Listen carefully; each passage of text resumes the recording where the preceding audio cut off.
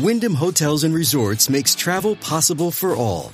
Whether it's the long haulers looking for a great cup of coffee, a roomier rest for the on-a-whim road trippers, or a place to make summer memories with the whole family.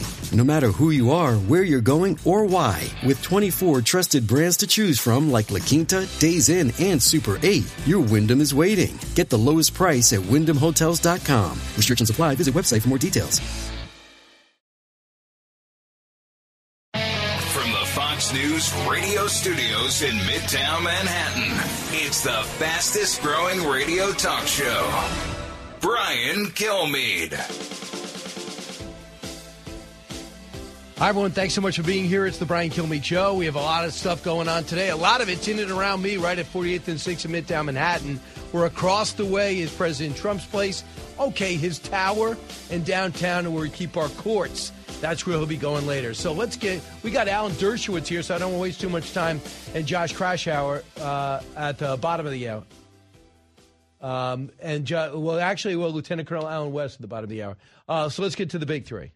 Now with the stories you need to know, it's Brian's Big Three. Sponsored by Crunch Fitness. Interested in owning your own business in a growing $30 billion industry? Check out Crunch Fitness at crunch.com. Number 3. They did exactly what they did in Afghanistan. They deny and deflect, and then when all else fails, they try and blame someone else. And they said, well, the Chinese weren't getting anything, and we were able to block their communications. Well, then that wasn't true. And it's a cover-up to one failure after another. And we all lose. We knew it. The China balloon was allowed to crisscross our country, sending real-time intel while it flew back to Beijing. That's the latest reporting, and it's outraged Dems and Republicans alike. On display, the worst foreign policy in American history at a time when we need the best.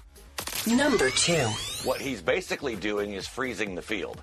And no other Democrat can tempt getting in or even tease getting in. Even if his poll numbers continue to crater, no one's going to have the time or resources to really challenge him. And they're talking about Joe Biden, what the Trump legal drama means for 2024, not just the Republican side, but Dems too, as President Biden tries to freeze the field by waiting until the fall to announce.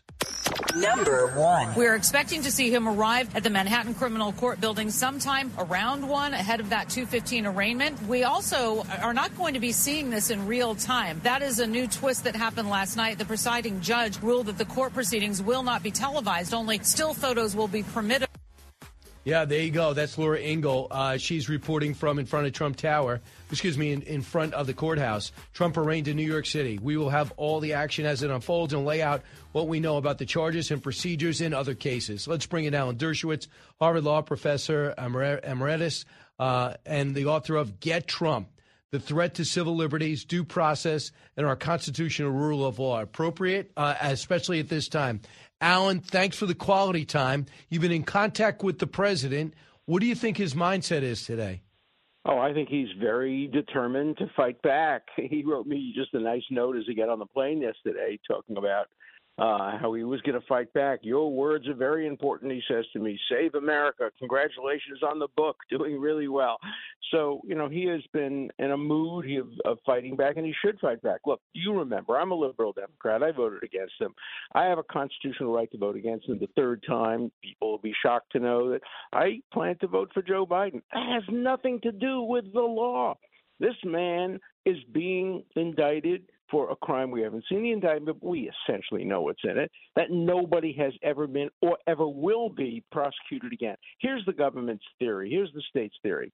He pays hush money to make sure nobody learns that he's been accused of having an adulterous affair with a porn star. Then, according to Bragg, he has to write on his public forms the actual reason he paid the hush money. I paid the hush money to stop my wife from learning.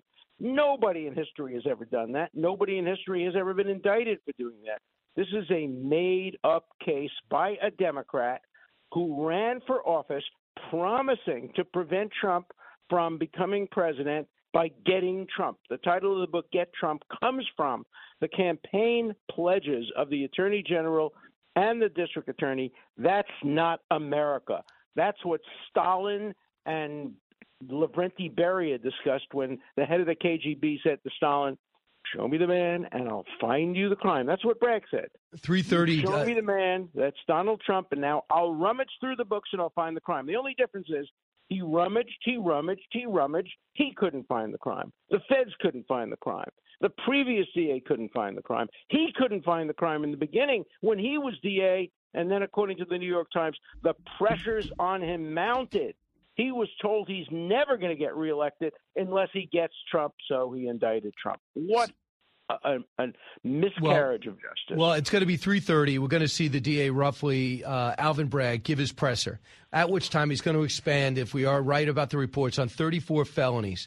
So they're talking about not just Michael Cohen, not just Stormy Daniels and McDougal. They're talking about falsifying business records, which I imagine they found when they got his taxes, and I imagine they found from the Attorney General when she sued him civilly. This is an odd way to approach a criminal case, isn't it? It's a very odd way. And, of course, any real estate operator is going to overstate the values of his property for purposes of getting loans and understate them for purposes of taxes. That's why banks hire auditors, to make sure they do their own independent judgment. But this notion of searching and rummaging, there was a great cartoon that shows Michael Cohen actually seeing with his own eyes Donald Trump tearing the tag off a mattress in 1997. And the mattress says, tearing this tag constitutes a violation of law. And then they prosecute him for that. They're searching everything. They're trying to find everything. Justice Jackson, the greatest attorney general in our history, once said any prosecutor can rummage through the hundreds of statutes and regulations and find something to pin on somebody. That's what Bragg has done. Maybe they'll come up with something. But if no one else would have been prosecuted for it, that's selective injustice. And the other thing, Alan, too, you're the the legal expert, obviously, but if he was hosting The Apprentice and maybe the spinoff, a Shark Tank spinoff, and never ran for president, nobody would have anything bad to even say about Donald Trump. He'd be at all the parties. He'd be Letitia James would be asking him for donations like Chuck Schumer was. It only changed because he ran as a Republican. He never attacked New York or the Attorney General. No. This is Look, I don't get it. I would have been the most popular person on Martha's Vineyard if I hadn't defended President Trump. Nobody talks to me. Nobody talks to my wife. Caroline Kennedy says if she knew I was invited to this dinner party, which she was sitting next to me at, she never would have accepted the invitation. If you're Trump, if you're associated with Trump, if you're Trump's lawyer, you're hated and despised. That's why he can't get a fair trial in Manhattan. He has to be moved to Staten Island, Rockland County, or one of the other upstate counties. You imagine a judge coming home to his family and saying, I'm the judge who freed Donald Trump so he can run for president again. What happened to me on Martha's Vineyard is nothing compared to what happened to a judge. Judges cannot resist pressure, especially elected judges in New York. Any judge who frees Donald Trump or who finds in favor of him on a motion, his career is over. He'll never get promoted. He'll never get elected again.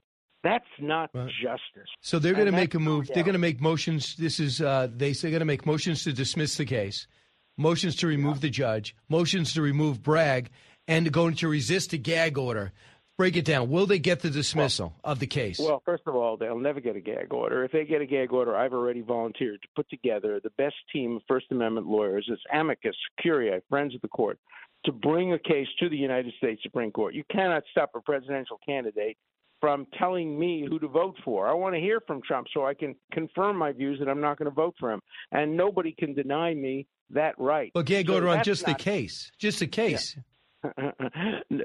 Nothing's going to happen there. The case, the motion to dismiss will be denied. The motion for change of venue has a shot at passing. The motion for statute of limitations, any first-year student should be able to win that one. I mean, 2 years statute of limitations on a misdemeanor. They say, oh, they couldn't have arrested him. They couldn't have indicted him because he was out of the state. But they indicted him when he was out of the state. They indicted him when he was in Florida. So they could have indicted him any day over the last 7 years. The difference, there are two kinds of motions, and it's important for your listeners to know this. There are certain kinds of motions that can be appealed right away, and that's usually change of venue and statute of limitations. There are others, dismissal, selective prosecution, that have to wait for the conviction to appeal. So if the lawyers are smart, and I think they are, they will focus on motions that if they lose, they can immediately take it to the appellate courts. So The one thing that you said is statute of limitations, but we don't know what the falsifying business records are. So that would be different. So Stormy Daniels is one thing, but the other stuff that we don't know is key, correct? But that doesn't extend the statute of limitations for Stormy Daniels. That would mean dismissal for Stormy Daniels, but maybe not dismissal for business records cases. But the business records case is essentially a civil case. It's being investigated by the Attorney General of New York as a civil case. To turn that into a criminal case would be to end the real estate business of New York. Has there ever been an owner of a major building in New York who hasn't said to his friends or his bankers, "Oh, this is worth $40 million. It's only worth $30 million." It's a common thing. That's why banks hire their own auditors. Nobody trusts what a owner of a business at 40 Wall Street values the business at, and then what is the jury going to sit and decide whether that building is worth so and so amount of money or so and so amount of money? Obviously, beyond their expertise. That's why no one is ever prosecuted. And by the way, no bank is complaining. Nobody's saying I never got my money. There are no victims. There are no victims here except the American people and the Constitution. Those are the only victims in this case. So Stormy Daniels isn't a victim. She got paid. For having voluntary sex with somebody. That's not a victim. Who's the victim? So Joe Tacopino, there's a big story in Rolling Stone how it looks like he's not getting along with the other attorneys. They said some disparaging things about his intellect. They said that that Joe is hard to deal with. They don't like the way he handles himself. And next thing you know, they hire Todd Blanche.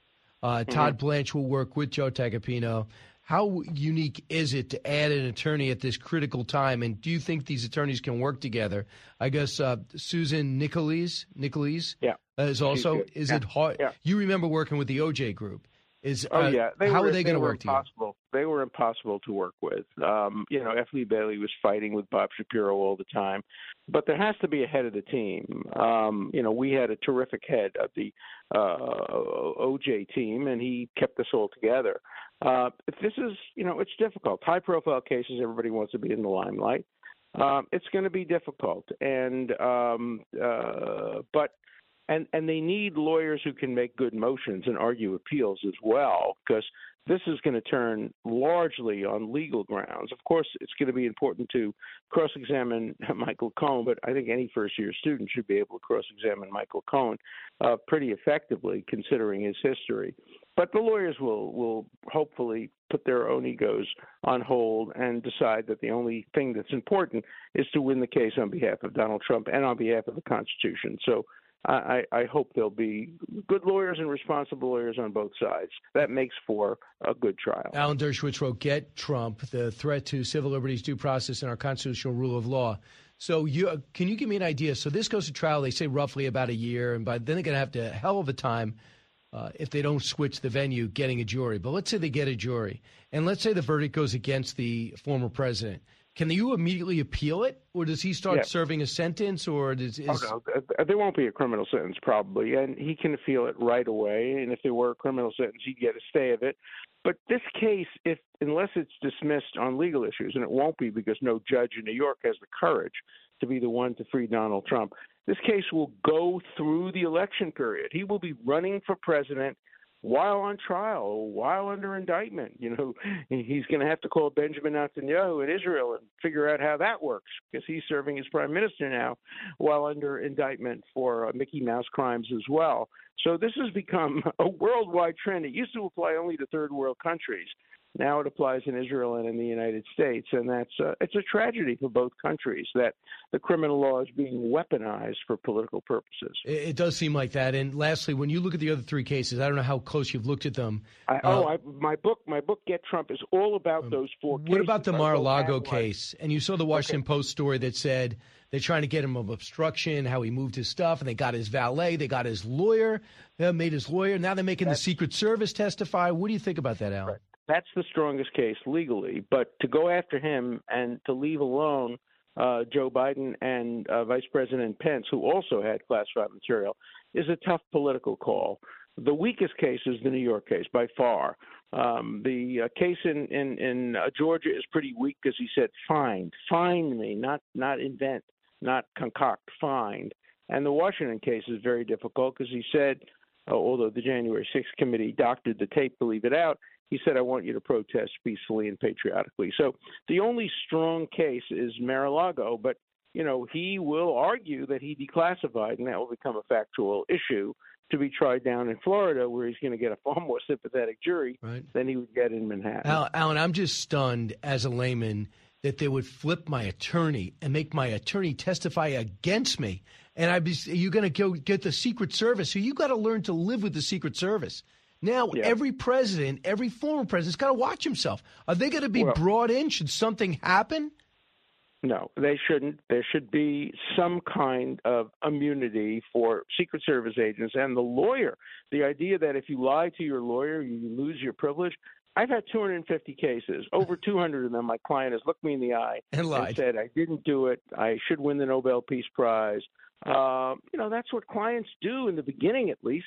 They try to vindicate themselves in the eyes of the lawyer. By the end of the case, they're admitting they did it and they're looking for a plea.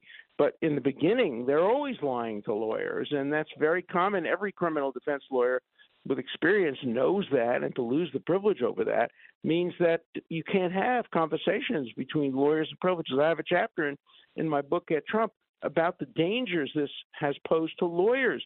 There's a group called Project 65, which is filing bar charges, including against me, against every lawyer who's had anything to do with Donald Trump. I defended Donald Trump in front of the United States Senate.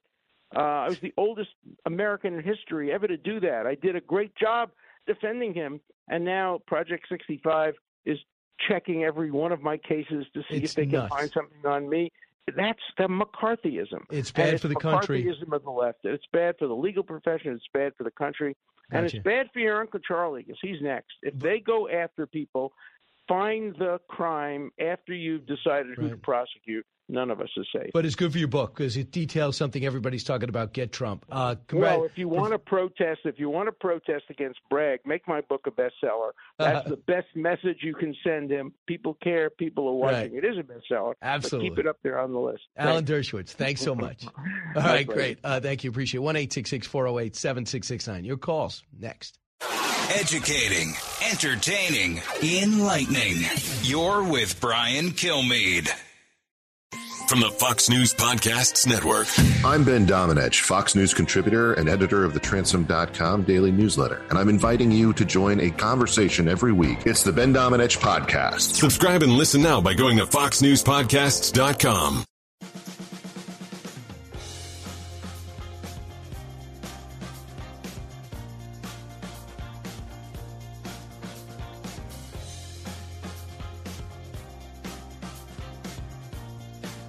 Information you want, truth you demand. This is the Brian Kilmeade Show. I'm not going to not report the other news because this is totally disproportionate about what's going on. What's happening with now China, that balloon, what's happening in the Middle East. They have now they've lessened production. It's now $80 a barrel for oil and gas. Guess who benefits? Saudi Arabia, the Middle East, Iran, and this place called Russia. Guess who's going to pay the price for that? The Ukrainians. And guess why? Because we don't produce our own. We've slowed it down. We are not even refilling our reserves. Lowest since 1983, depleted by this president because prices of oil and gas were going up too much. But now we have played our last hand. Saudi Arabia is jacking the price up. We have almost no leverage. I want to talk to Lieutenant Colonel Alan West about that and more at the border. Nikki Haley was there yesterday, and she has a border plan. What does the Colonel think about that?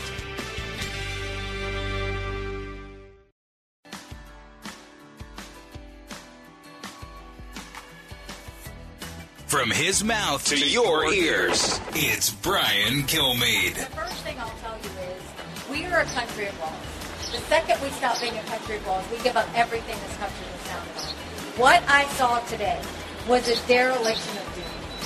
A president has one job, and that's to keep Americans safe. There is nothing that is keeping Americans safe like what we saw today. And that was Nikki Haley went down with her plan, got some publicity, not nearly if it wasn't for the Trump trial drama, but she went down there. She understands the issues. She offers solutions. And when you go ahead and say, this is my plan, you get people who are going to be critical. I'm fine with that. She wants 25,000 more Border Patrol agents, mandatory E-Verify. So do I mean, just to make sure, I got to hire Billy Jones. All right, Billy Jones came over. Billy, you're not on any type of program. No one has any markings that you're here. You didn't even come in the border. You snuck in. You must be one of those gotaways.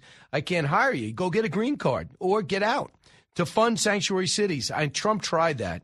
No tax dollars to illegal immigrants. Well, tell that to 40,000 illegals in sanctuary cities. It all starts there. Remain in Mexico policy. It's kind of back. Let's get it more. End catch and release. Deport instead. That through Bill Malugin, reported by Nikki Haley. Let's bring in Colonel Alan West. Colonel, what do you think about Nikki Haley's approach to your border? Good to be with you, Brian. She's absolutely spot on. 1,250 miles of border here in Texas, and that's exactly what we need. We need someone at the federal government level who's going to be serious about it. I watched Alexander Mayorkas on his interview, 60 Minutes, this weekend. He's not serious about what's happening at this border. The drug trafficking crisis, the human and sex trafficking crisis, he just calls it a little bit challenging.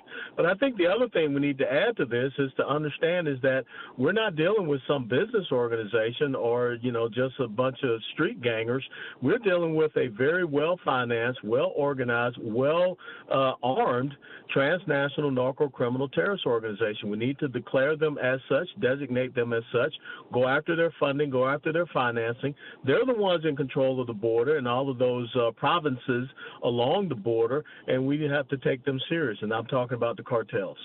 Yeah, I would think we got to take him serious. But let's talk about Mayorkas, who was on 60 Minutes, and his refusal to say it's a crisis. So, yeah, I mean, what he says it's an insult to the Border Patrol if you call it a crisis? Are you crazy? Yeah. That's like after a tornado hits your area, rescue workers show up to work hard. If you say we're in crisis, does it insult the rescue workers? He's totally disingenuous. Yes, completely disingenuous, and this is intentional. It's purposeful. It goes beyond incompetence. But look, Brian, he's carrying out the orders of this administration. Joe Biden does not care about what is happening. He does not care about the body bags of Americans that are stacking up because of the fentanyl deaths. I mean, the number one killer of Americans, 18 to 45. He does not care about the human and sex trafficking issues, and Texas is suffering, especially from both of those, with the sex trafficking being the preeminent one here in Dallas and Houston, top two cities in the country for sex trafficking.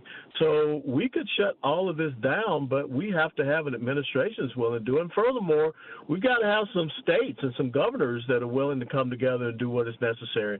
It's not happening here in Texas, and with Katie Hobbs out in Arizona, it's definitely not going to happen. The president tried to get those sanctuary cities banned, and the courts would not reverse it, which is insane. How dare states decide to welcome illegal immigrants? That should be a federal issue. I want you to hear Mayorkas pretend as if he's on top of things. The chief of the Border Patrol, Raul Ortiz, testified before Congress that some areas of the border are in a crisis situation. Do you agree? I think that we face a very serious challenge in certain parts of the border. Do you view what's happening right now on the border as a crisis? I view it as a significant challenge. Why won't you say the word crisis? You know what? Because I have tremendous faith in the people of the Department of Homeland Security. And a crisis speaks to me of a withdrawal from our mission. And we are only putting more force and more energy into it. Are you nuts? In times of crisis, you withdraw? Who raised this guy? Well, I don't know, but if you think about it, there is a withdrawal from the mission. And the mission is to protect the sovereignty of the United States of America. That's not being done. 5, 6, 7 million illegal immigrants. And as you said, we're getting close to 2 million of those being the gotaways that we're not tracking. And he has told the Border Patrol agents, don't do your job, don't do your mission. He has told ICE, don't do your job, don't do your mission in deporting people. So, yes, he has withdrawn from the mission, and we we are in a crisis mode. And when you have a border sector chief that says under sworn testimony, under oath, in front of a congressional hearing, which, of course, Democrats did not attend, on the border, that we do not have operational control of our border. What does that tell you, Brian? That we're no different from, being in Afghanistan, where the Taliban goes back and forth across the border, and they eventually have retaken that country with the aiding and abetting of the Biden administration. So I want to bring you to this China balloon situation. We all knew that balloon was going across. So it was a travesty. Should have been stopped in Hawaii. Evidently, the chain of command wasn't effective. 5 days later is when the Secretary of Defense weighs in. Then they had that ridiculous statement that we can't shoot it down over Montana. When both senators and the governor said, "Are you kidding me? Have you been to Montana? You could land a meteor in Montana and just kill 2 caribou." So that was a lie. Then they go across every single military base and do figure eights in front of some and in real time send back intelligence. John Radcliffe on this, cut 17. They did exactly what they did in Afghanistan. They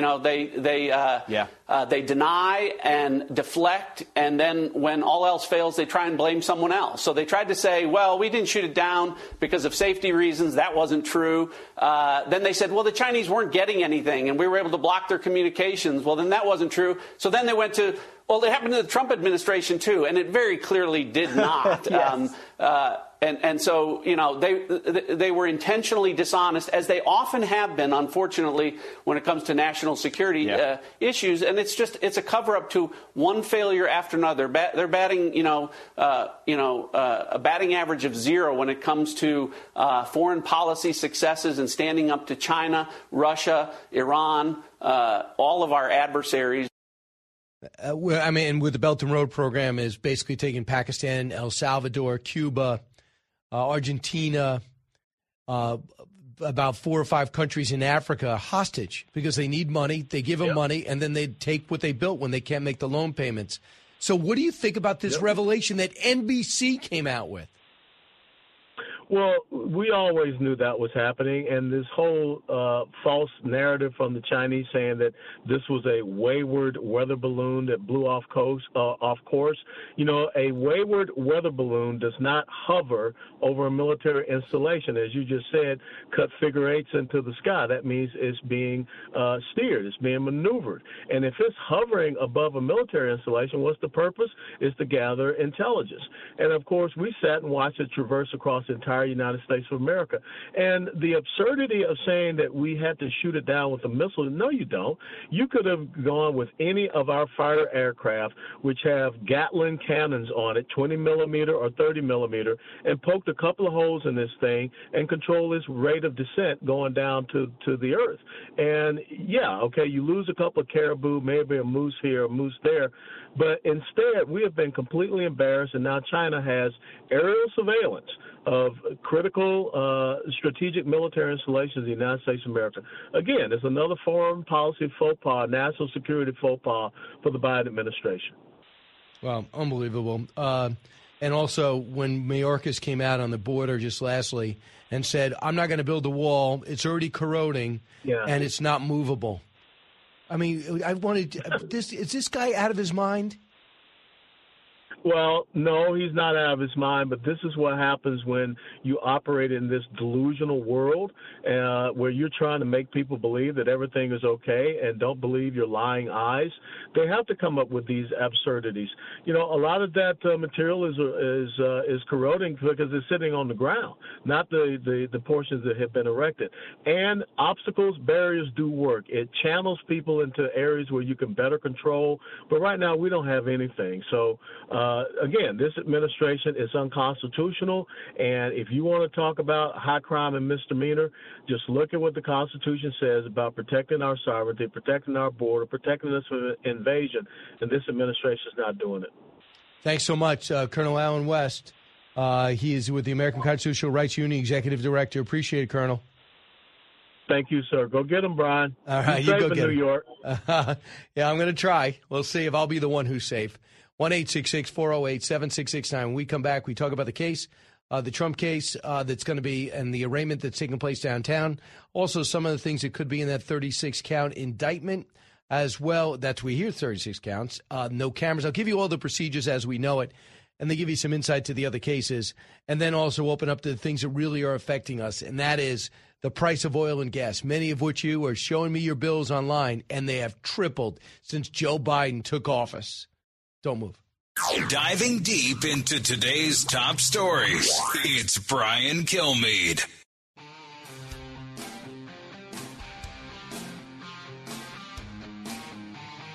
A talk show that's real. This is the Brian Kilmeade Show. We are 8 months away from the first voting taking place, but all signs point to that right now, and the president's getting stronger. I mean, since the word of this, expected indictment, and now it's obviously upon us, came about 3 weeks ago, his poll numbers, his margin has increased over the Republican primary field, and none of his opponents or expected opponents are actually attacking him on it. They know what the tea leaves say. The tea leaves say that this is a weaponization of government, and you've got to stand in lockstep, not just with the president, but with the party, against the radical left. And by the way, that was Mark Lotter. He had an important role with the Pence organization. I would say then he was with Mike Pence, and then Mike Pence joined the ticket, and he played an important role there. Had a couple of positions with the Trump team when he was in the White House. But he said that he knows that the Trump team is capitalizing this pretty well, and they've gotten $8 million, 25% they say from new donors. So in that case, he is getting stronger. But in the long term, I think when he gets some real opponents and it gets a little bit closer and the debates get hot, you could easily, if you're Asa Hutchinson, Vivek Ramaswamy, Governor Christie, if you're Nikki Haley, if you're Mike Pence, Mike Pompeo, Tim Scott, and Governor DeSantis, at one point you're going to say, how many indictments do you have? How could that be good for the country to have a president who's under indictment like this? And that'll be a way to score. The other thing I want to do is, hold on a second before I get your calls. I'm going through some of your emails to me. This one is something else. Last night, I'm sure you know, UConn won big over San Diego State. San Diego State, a good story, but they were outclassed. Hurley, a better story.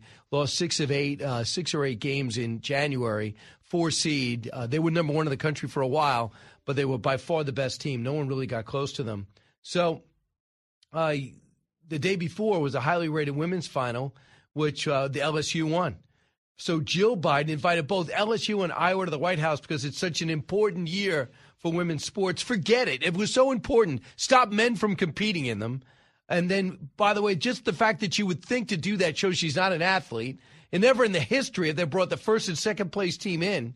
You have some silver medal award winners. That's a little different when it comes to the Olympics.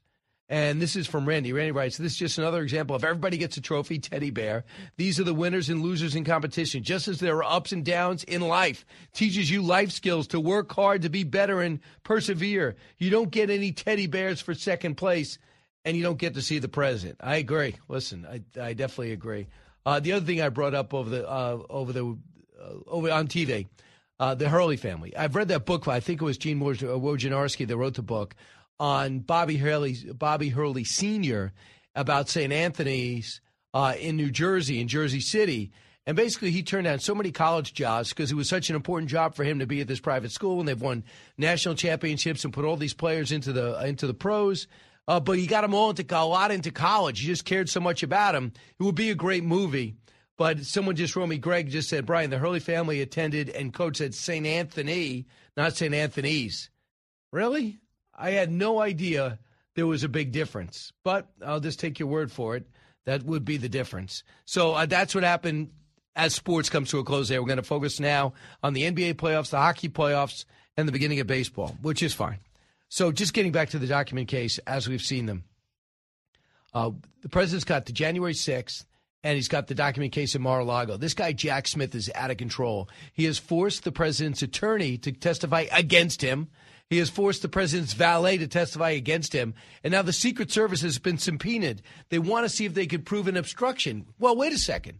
What about Joe Biden's landscaper? Did we see him load up any boxes into the garage? Did anyone overhear him do that? Should we get his family subpoenaed so they could haul in for the special investigation to find out how the Penn Center got all those documents that were classified? How about the University of Delaware? You took out hundreds of boxes. No classified information on that. I heard, Mr. President, that they raided your lawyer's your lawyer's office. They walked out with boxes. What about that investigation? Please don't tell me this is balanced. Now, do I think Donald Trump should have taken one paper from the White House? No. Why would you do it? You know they're coming after you. Why would you open yourself up for that? And then when they came for it, you gave him back 17 boxes, but they wanted more, and you didn't give it. And for me, you have an argument there, and here's his argument. Donald Trump talking to Sean Hannity about keeping the records, his records of his time to the White House. Got 15. I would have the right to do that. I would do that. There'd be nothing wrong. Let me move on. Remember this. Yeah. This is the Presidential Records Act. I have the right to take stuff. Do you know that they ended up paying Richard Nixon, I think, $18 million for what he had? They did the Presidential Records Act. I have the right to take stuff. I have the right to look at stuff.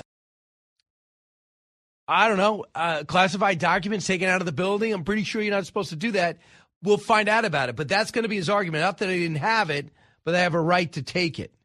So that's the problem. And the critics just line up. Listen to this guy, Chuck Rosenberg, a so-called expert on MSNBC, Cut 16. Mr. Trump, from a prosecutor's perspective, if you're preparing for cross-examination, is a gift that keeps on giving. And so they're going to have a lot of information, a lot of clips, a lot of the things he's said to choose from. Whether or not he gets on the stand, whether or not they ever get to use it, we'll save that question for another day. But prosecutors are always collecting a cross-examination file, and Mr. Trump can't help himself. He always talks about Mr. Trump, and that just makes the file bigger and bigger and bigger. Right, it could be, and we have Michael Cohen, who never stops talking and keeps on chipping away his credibility. And the one thing that I think a gag order, which they say is not going to happen now, but if it was to happen, I don't think his attorneys would be upset. That means talk about everything, talk about how you're being persecuted, but don't talk about the cases. That would actually help his legal case. And they wouldn't say, well, I'm going to leave his attorney. They would fine him or put him in jail. So knowing them, they'll put him in jail. If he starts talking about the case, what a bad guy the judge is and how terrible Alvin Bragg is. I don't know the judge, but if I'm the judge, you already presided over the Trump Organization trial, which he lost. You presided over Steve Bannon's private wall funding, and Steve Bannon lost. I wouldn't be trying to be part of this. The CFO got tried, and the CFO lost. It looks like you're just out there to be a Trump killer. And wouldn't you want the perception of fairness? The perception. Well, we'll make a judgment whether it's fair or not. You listen to the Brian Kilmeade Show. Go to BrianKilmeade.com. Write me anytime. I'll get to it. Don't move.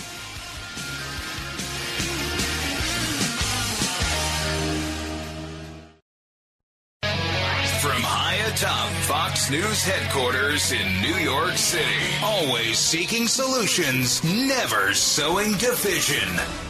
It's Brian Kilmeade. Yeah, just like what the guy with the deep voice says, it's 48th and 6th in Midtown Manhattan, heard around the country, around the world, but most of the world's focus, the world's focus is in New York City, where uptown, the President of the United States lives in a tower when he wants to. He owns it. And yes, he paid his bills. And now he's going to go downtown, and he's going to be arraigned today. We've never seen that before.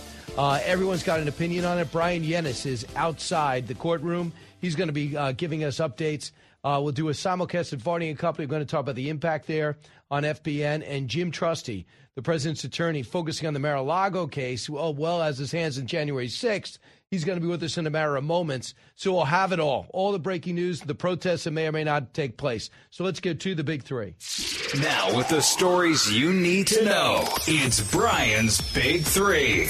Number 3. They did exactly what they did in Afghanistan. They deny and deflect, and then when all else fails, they try and blame someone else. And they said, well, the Chinese weren't getting anything, and we were able to block their communications. Well, then that wasn't true. And it's a cover-up to one failure after another. And yes, that is John Radcliffe, DNI guy. We knew it. The balloon that was going across our country was sending real-time intelligence while it flew over our military bases. That's the latest reporting from NBC.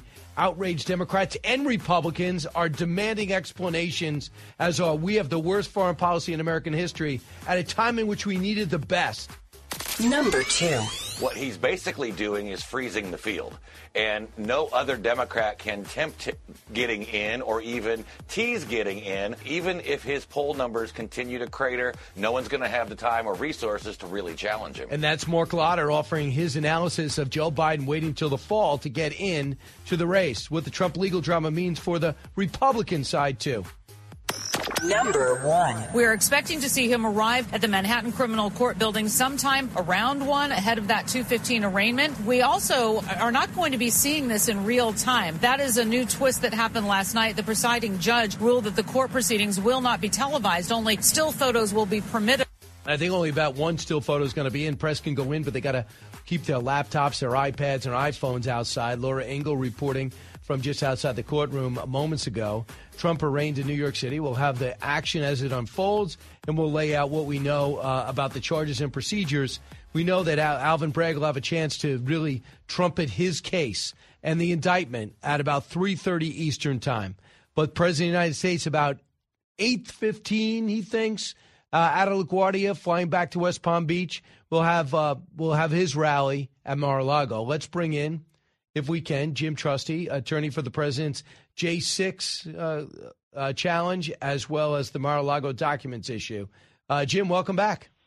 Hey, Brian. How you doing? Hey, Jim, can you tell me an attitude around the Trump team? We get all different types of reports that he's upset, that he's angry, he's determined. What have you noticed about the president, foreign president? I think determined is a good one. Look, he realizes that this is political persecution. He doesn't like going through it. I don't blame him one bit. He's very frustrated with that. But he also kind of immediately focuses out and recognizes this is a real threat to the American criminal justice system. This is a real, I think Mark Levin referred to it as the crossing of the Rubicon. It is. I mean, we're now justifying or allowing the thought of prosecutors who run on the campaign of, I will go after Donald Trump. We're kind of, tacitly accepting that. And we shouldn't as a society. And it really shouldn't break down on political lines, although, of course, it will. But it's a new world we're looking at starting today at 2:15. I think you're right. He's got so many different legal teams, but I was not shocked, but a little surprised to find out the eve of the arraignment, there's a change with the legal on the legal front. It turns out they did a story, the Rolling Stone, hardly the bastion of conservatism and accuracy, but they said a source familiar with the Trump team and another person close to Trump tell Rolling Stone that a number of Trump's other current lawyers have privately described Joe Tacopina as dumb and a loudmouth. A third source familiar with the matter calls Tacopina such a blanking idiot. He was leading the charge, doing most of the press, and now no one's necessarily said anything about the intramural warfare, but we do know that Todd Blanche has been added to the team to work with Susan Necheles as well as Tacopina. What could you tell us about them? Yeah, I mean, not a whole lot, but look, here's the headline of what you just talked about. Todd Blanche. Todd Blanche is a serious, excellent attorney with a fantastic background, a former federal prosecutor like myself. I mean, he's a huge get, a huge addition, and he'll serve the president well. So, that's what I'm excited about. I'm not on the New York team, so I don't know what the personalities are like entirely, but I know Todd, and I know that's a great moment for the president. He'll be aggressive. He'll see things the right way. He'll file legal motions that have some punch. They won't just be for show.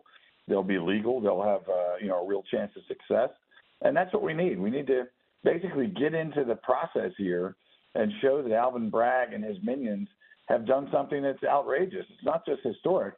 It's unprecedented in all the wrong ways. And I think the more we can get transparency by way of discovery, by way the way they conducted themselves in grand jury, how they're glossing over using a convicted perjurer. There's a lot of stuff to look at. I think there's some really good legal motions that will probably flow in short order, and having Todd as a point man is going to be a good thing. A couple of things. They're going to have some motions. One motion to dismiss, one motion to get rid of the judge, one motion to get rid, it's thought to be, you guys, not you, but the New York team, to get rid of the judge, to get rid of Alvin Bragg, and just say this can't stand, and we should not even have this trial because statute of limitations are done, and it's whatever the causes is. Will any of those motions be successful, do you think? I think there's a real shot, and I'm not confirming all of those. I'm not sure where we stand in terms of the judge, for instance. But let me just say this. I mean, what he's done in reviving this case that's been passed over by federal prosecutors, by his predecessor, and by himself, he's throwing together legal theories that are very frail in terms of the nature of the intent that he has to prove, straddling misdemeanors into felonies with federal offenses, which is unheard of. You know, in a lot of ways, a pretrial motion that just said, you know, dear judge, this case has to go away because Michael Cohen is a horrible witness, that actually doesn't usually win. You don't win factual or credibility disputes prior to trial. But there are some solid legal motions that I expect we'll see that are dispositive, that have to do with dismissing the case either because of statute of limitations or kind of in tandem with the legal gymnastics they're trying to pursue to even revive this case. So I think there's some interesting stuff coming that really could cut it long short of any sort of jury trial or issue of judicial recusal. I'm sure you saw Michael Isakov's Yahoo report that says source tells him Trump will not be put in handcuffs, placed in a jail cell, or have to do a mugshot. Typical procedures, even for a white-collar defendant, until a judge has weighed in. But he did say that he would be charged with 34 felonies, many of which are falsifying business records. So, of course, we know that nothing would have been done had he just hosted The Apprentice and not run for president. But having said that, you don't know what you don't know, right, Jim Trusty? You know, that's always a fair point. I mean, we're speculating about what's been a sealed indictment. You know, again, the rules don't apply to President Trump. Sealed indictments get out. Everybody talks about them. I think we have a pretty good idea just because they've been so transparent and leaky in their grand jury approach that these felonies are, in fact, hidden misdemeanors. It's misdemeanors where they're trying to strap additional criminal intent to it. Again, we'll be all eyes on this thing when we see it. But we have a decent idea, and what we expect to see is something that's very legally frail. Maybe they'll surprise us. Maybe there'll be some additional chapters of legal gymnastics we didn't expect. So we have to reserve judgment. But I think there's a real good chance that the felonies are only there for one reason, which is to try to deny the statute of limitations problem he has with the misdemeanors. What is the Attorney General suing him for $250 million? And she's going to put that on hold for now? Do you know what that's about? Yeah, it's called political persecution. You know, Letitia James did the same thing that Alvin Bragg did and had maybe some of the same financial benefactors behind her. She announced that if she gets the job as Attorney General, she'll go after Donald Trump. And you know, we're going to lose some of that concern, I think, publicly today because people will focus on the minutia, the procedure, the circus. But the reality is prosecutors announcing that is just an absolute travesty. It's a total change in the criminal justice system from following the evidence, starting judiciously, and trying to recognize the rule of law. And now we're going into this, it's okay to target him because it's him. That's a genie that gets out of the bottle that never goes back. So let's say, and what about this? You know, let's say this Hunter Biden stuff emerges and Joe Biden's name pops up like Tony Bobolinsky says it will, and the bank records begin to reveal that Joe Biden was conniving as vice president to circumvent the system and do deals with China using his name in his office. And then there's a DA or an AG in Iowa. I'm going to sue Joe Biden. And I'm going to sue him. I'm going to bring charges up on Joe Biden, whether he's in office or out of office. So as soon as he gets out of office, we're going to sue him. What about if somebody in Indiana wants to do the same thing, the attorney general there? They want to sue Joe Biden, you know, or Bill Clinton. I mean, this is what could be happening. Yeah, well, you know, to me, as somebody who was a prosecutor for 27 years, I've been in the criminal justice system 35 years, all of this is a bit of a reminder of how critically important character is to our lead prosecutors, you know, to the attorney general, to the attorney generals of states, to even your local DA. There's always going to be room for mischief if we put people in there that are political animals. And right now, you know, you're right. And frankly, there could be very legitimate criminal charges, pay-to-play scheme charges placed against the Bidens. And now everybody on the other side will say, well, that's just politics. That's the way we do things in this country. We have political persecutors instead of fair-minded prosecutors. So it's a real concern. But, again, a lot of the roads that I look at, because I'm focusing on Mar-a-Lago and January 6th, a lot of the roads lead back to one person, and that's the current attorney general. He started this process off with an unprecedented press conference, an unethical press conference. And, you know, we need him somehow to develop the character to stop this train. And same thing goes for the political persecutors in New York and Georgia, frankly. Right. So I'm talking to Jim Trusty, one of the president's attorneys, but he's focusing on Mar-a-Lago. So listen to what the former Attorney General, William Barr, said about your case, Jim.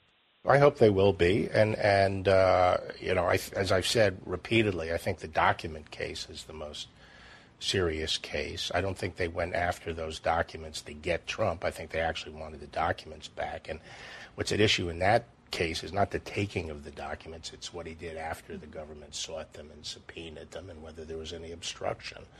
And I think that's the most serious one out there. And the other one, I think the January 6th one, is a difficult case to make, and it also runs into First Amendment issues.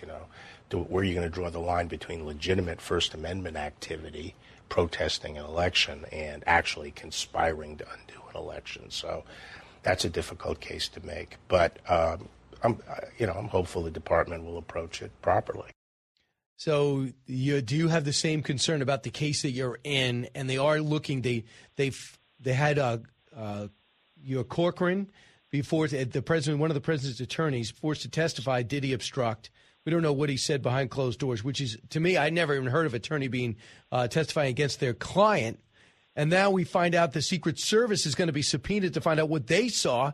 I thought the Secret Service was almost like part of the family, that they were sacrosanct. But now they're going to find out, and they're talking to valets and everybody else around Mar-a-Lago. What could you tell us? Yeah, well, you're putting your finger on some good stuff, which is prosecutorial overreaching. There's a saying that I love, which is the law permits much that wisdom condemns as folly. And what it means is, not everything that's wrong is illegal. So there's a lot of things that the DOJ is doing in their investigation that may not be illegal, but it is immoral or outrageous or heavy-handed. They've brought they bring witnesses up from Florida on a minute's notice. They try to separate them from their attorneys. They don't respect any sort of privilege for President Trump, whether it's executive privilege or attorney-client privilege. I wouldn't say Corcoran testified against his client. He was compelled to testify under an extremely unusual scenario where attorney-client privilege is vitiated. Do you know how that went? Did he tell you how that went? Sure. Yeah, I do, but not for public consumption, unfortunately. Okay. And that's part of it, too, is, DOJ and the FBI, and I'm not sure kind of exactly where the blame lies between them or together, they are constantly leaking things to their favorite mouthpieces like the Washington Post and the New York Times. They're constantly leaking stuff that's out of context, it's unfair. And even Bill Barr's comment to start this segment, where he says he's worried about obstruction, that's a creature not of Bill Barr knowing what specifics about the investigation, but just reading the public airwaves.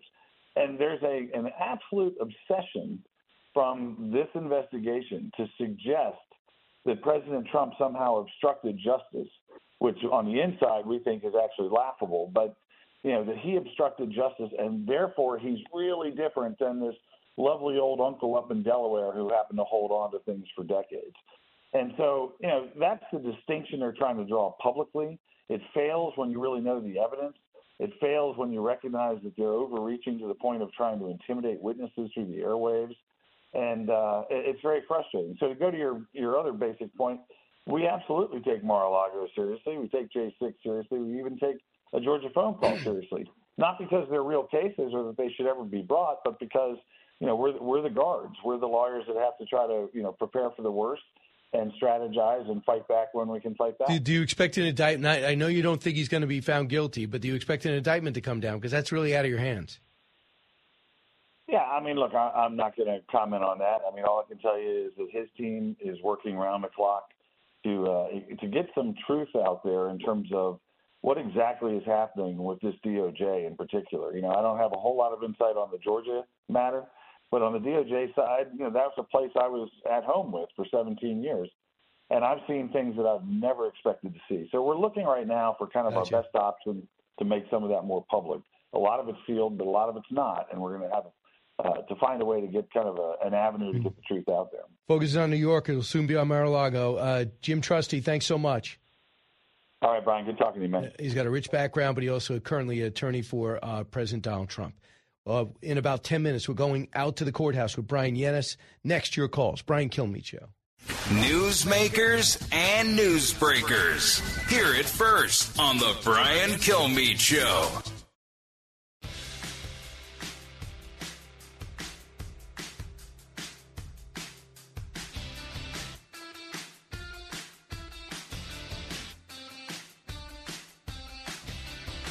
A radio show like no other.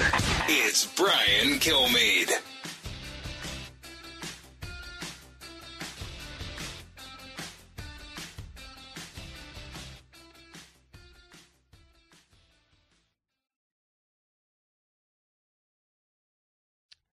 That is, of course, very appropriate today, not only because it's April 4th, because this commemorates the assassination of Martin Luther King Jr., a huge loss for this country, commemorated accurately, and I think for his life and what he lived for. He was all about coming together, and an iconic figure, and some lunatic takes him out. So I just think on this day we should recognize that, and I just don't know how much his message is endorsed in the African-American community today. I wish it would be. We should talk more about coming together and less about everybody's differences. When we come back, we go downtown New York City. Brian Yennis is going to be with us, and Brian Yennis is going to break down what's happening. I'm watching some of the video right now. There are some crowds building up around the courthouse. Marjorie Taylor Greene is there. We understand. I saw George Santos there, too, a lot holding signs. So hopefully everyone's smart enough to keep it peaceful, because the NYPD will not take any guff. And they've been empowered by their mayor, at least for one day.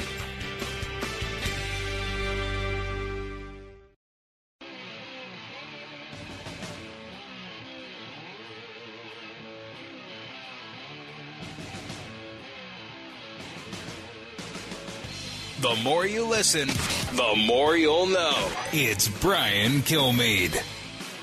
Welcome back, everybody. We got to find out what's latest. We know the President of the United States is going to be arraigned today. He's going to be leaving. We think shortly, leaving Trump Tower. Is going to be heading down to the courthouse where he's going to be arraigned. They got a whole timetable there, but we'll see what happens. You do want to be on time when it comes to court. But in terms of we know this for sure. 3:30. D.A. Bragg is going to have his press conference at 8:15 roughly tonight at Mar-a-Lago. The president's going to have his retort. We know in about 45 minutes the president's going to depart Trump Tower, and about 1:20 he should be arrived at 100 Center Street, which is exactly roughly where we have Brian Yennis, Fox News' premier national correspondent. Brian, what do you see around you right now compared to yesterday? Hey, Brian. Good morning. Well, it's night and day compared to what it's been like here for the last couple of weeks. That's because we've got probably double or triple more media than we've had over the last couple of weeks, and we've got two sets of protesters. There's the Trump rally, the pro-Trump rally that Marjorie Taylor Greene, the Republican congresswoman, is headlining. It seems as though she has arrived here. We're seeing a scrum of media that is right over to one side of the park outside the courthouse. And then on the other side, you've got about a couple dozen, maybe 50 or so anti-Trump protesters who are yelling, "Lock him up." So that's the situation here. It's not unruly. It is peaceful. A ton of media. And as we prepare, really, outside of 100 7th Street here at the Manhattan front of the courthouse for the former president to arrive. So how many would you say are the pro-Trump people? And is Marjorie Taylor Greene there? I saw George Santos walking around. Yeah, so Representative George Santos was here, and essentially he was walking around and kind of pushed out from the press. He kind of made his way out. I don't know if he's made his way back in. I'm looking right now. I would say, honestly, it's more pro-Trump people, but there's not. We're talking about a couple hundred people out here overall, I would say. Wow. We'll see. So where do you expect the president to enter from? Yeah, it's a good question. We expect him to enter from Hogan Street on the side. That is where the DA, Alvin Bragg, has been coming in every single day. That's the side entrance into the building. And, because DA office is inside of the courthouse.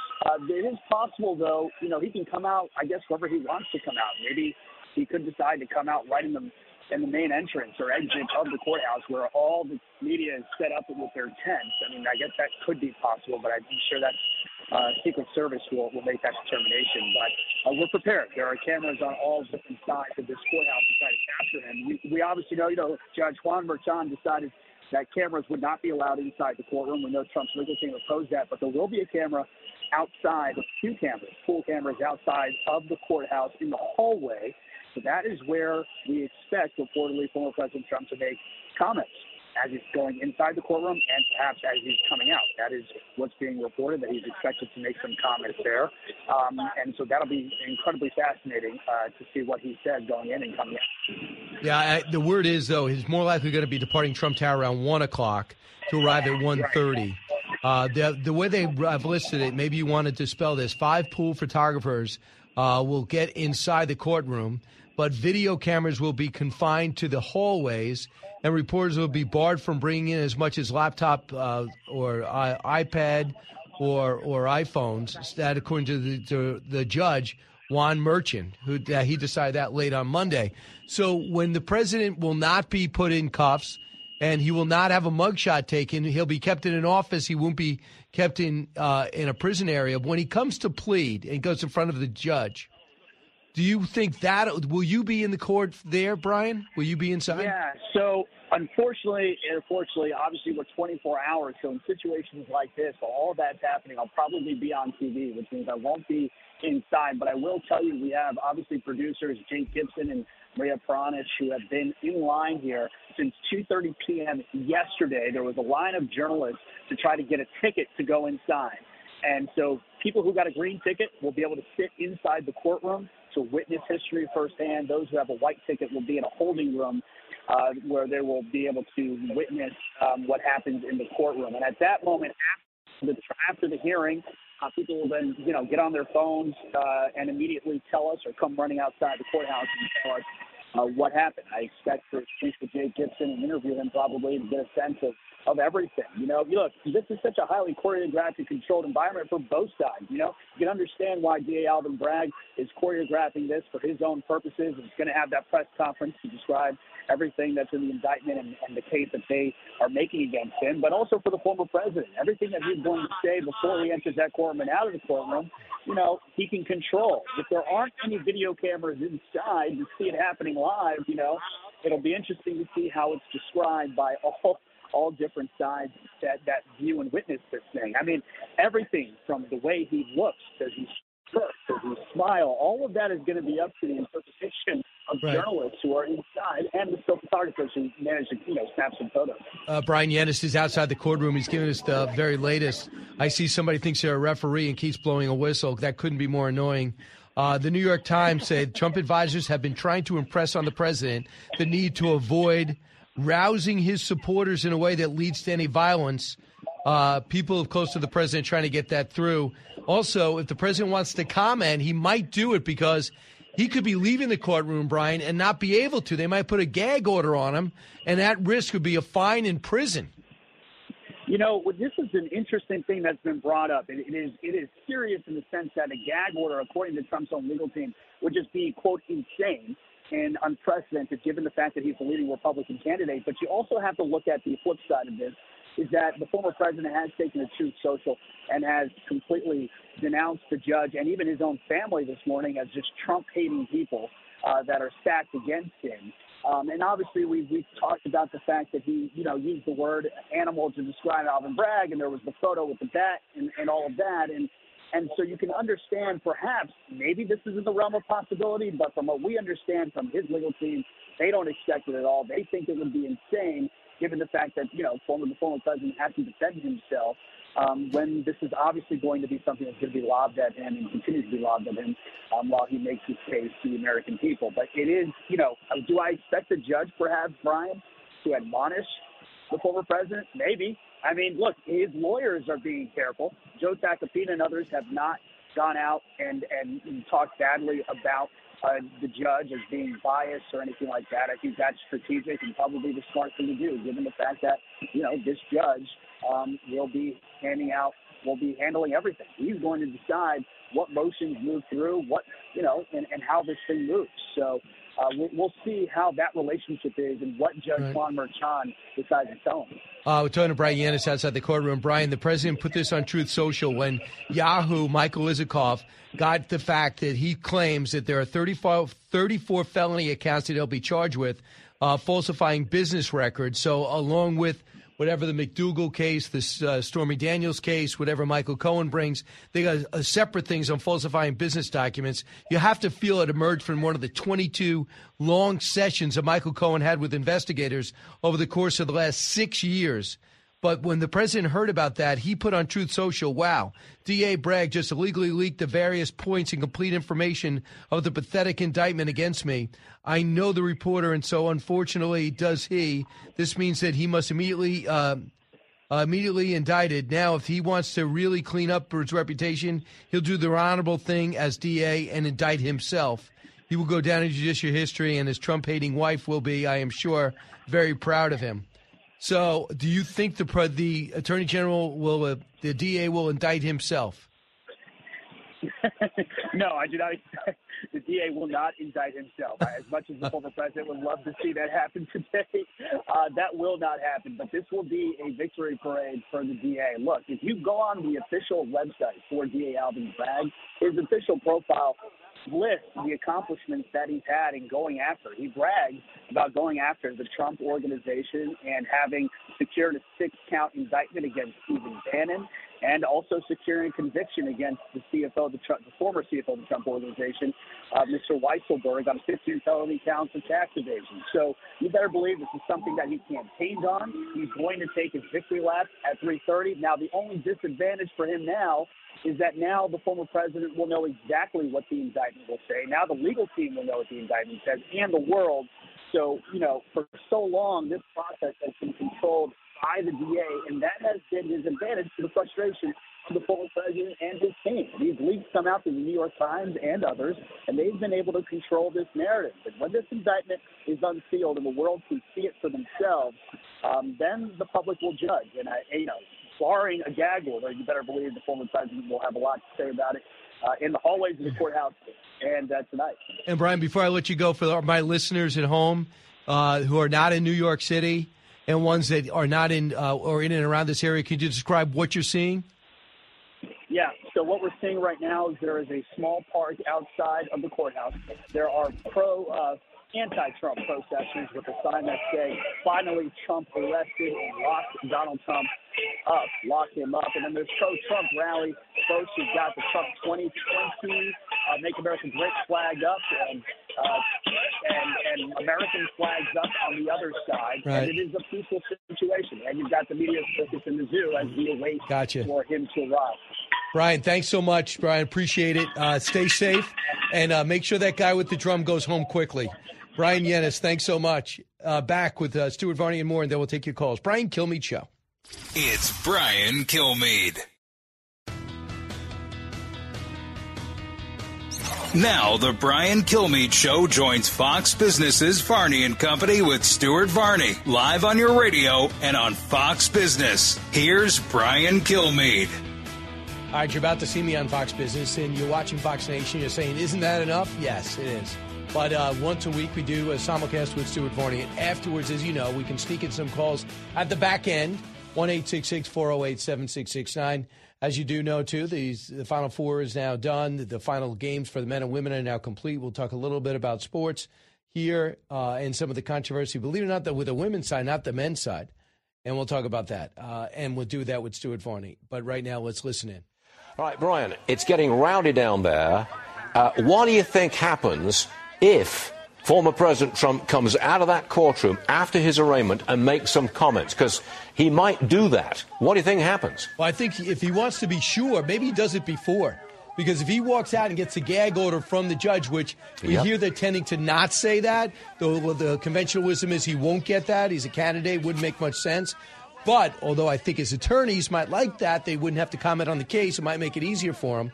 But maybe he says, listen, I better talk before because I wouldn't have a chance to get in detail because it has a chance to control the narrative. Now, I do think that he might do that. He might do that, but I also think that the NYPD is so much better than the Capitol Police, and they've been warned, and everyone's in uniform.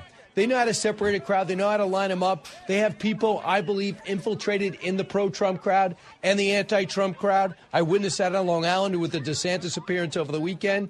They don't just wait and see what happens. They're in there. So they're listening. They're finding out. Also, they're monitoring social media. So there's got to be some organization behind it. conventional social media is the way to do it. And I don't think there's a lot of Trump fans in New York City. So that means, as Eric Shawn pointed out, you got to come in, pay a toll. Then you got to park, $75. Then you got to get out of the car. You might get a little hungry, $75 for a tuna sandwich. And then $55 for a egg. And then $20 for a coffee. After a while, you're like, was this really worth it? Fair point indeed. I just wonder who wins politically if there is violence today. And if Trump is shouted down when he comes out, who wins? Does Trump win out of this, or do the Democrats win out of this? I just can't tell.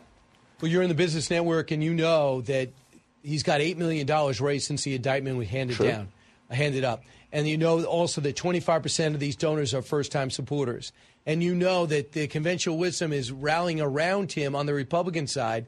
I mean, we're not saying they're going to vote for him, but most people in this case specifically, until Alvin Bragg gets to tell his story, I think at 3:30 today, which I'm sure it'll persuade some people. There'll be some surprise in the indictment.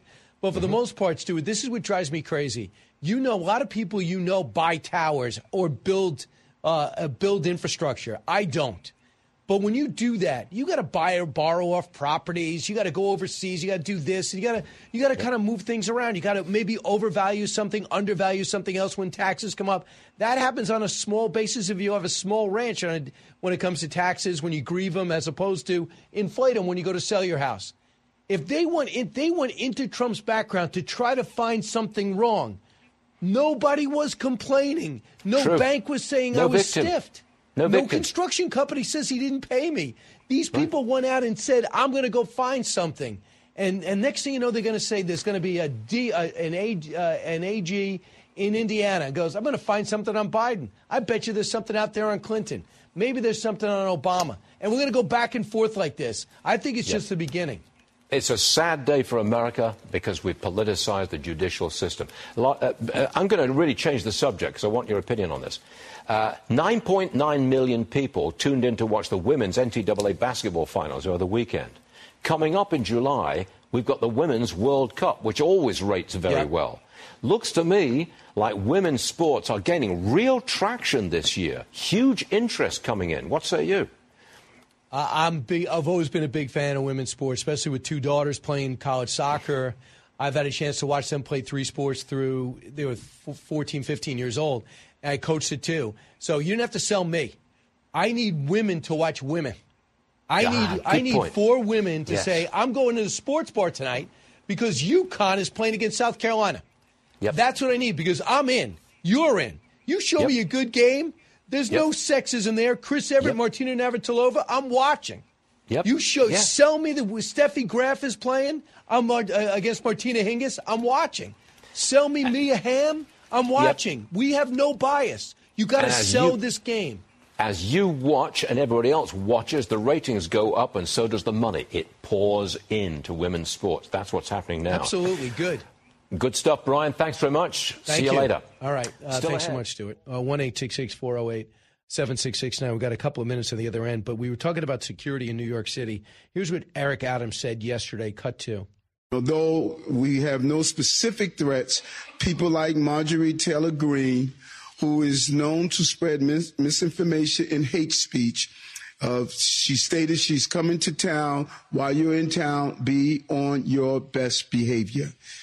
As always, we will not allow violence or vandalism of any kind. Okay, number one, Mr. Mayor, I'm in this city. We're seeing violence all the time. One of the most dangerous things you could do is wait for a subway on the track. So you can't act like if Marjorie Taylor Greene comes to town from North Carolina, all hell's going to break loose. Yes, the blonde woman who happens to have a title called Congresswoman, you should give some respect. If she was saying, Eric Adams, I'm going to tell him I'm coming to town, I'd say that'd be disrespectful too. She earned that title, earned it twice. And then I think Eric Adams, the mayor, is doing and I said this to one of the great morning talk show hosts in the country, Sid Rosenberg, this morning. Sam Huff of the Giants and Redskins was a great player, but he knew that if he could somehow build up a rivalry with the best running back ever, Jim Brown, he'd become even more famous and raise his profile. So he used to always say, I'm going to stop Jim Brown. I'm the guy to stop Jim Brown. And next thing you know, he created a rivalry between them. And Jim Brown saying, I don't know anything about Sam Huff. He can't stop me, or maybe he can. But where did this rivalry come from? I think Mayor Adams sees Marjorie Taylor Greene on 60 Minutes, sees the fame she's getting, and he wants to be the law and order guy to rein her in. What do you think about my theory? BrianKilmeade.com. Write me.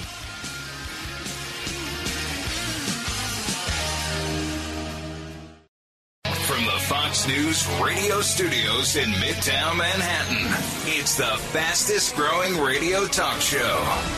Brian Kilmeade.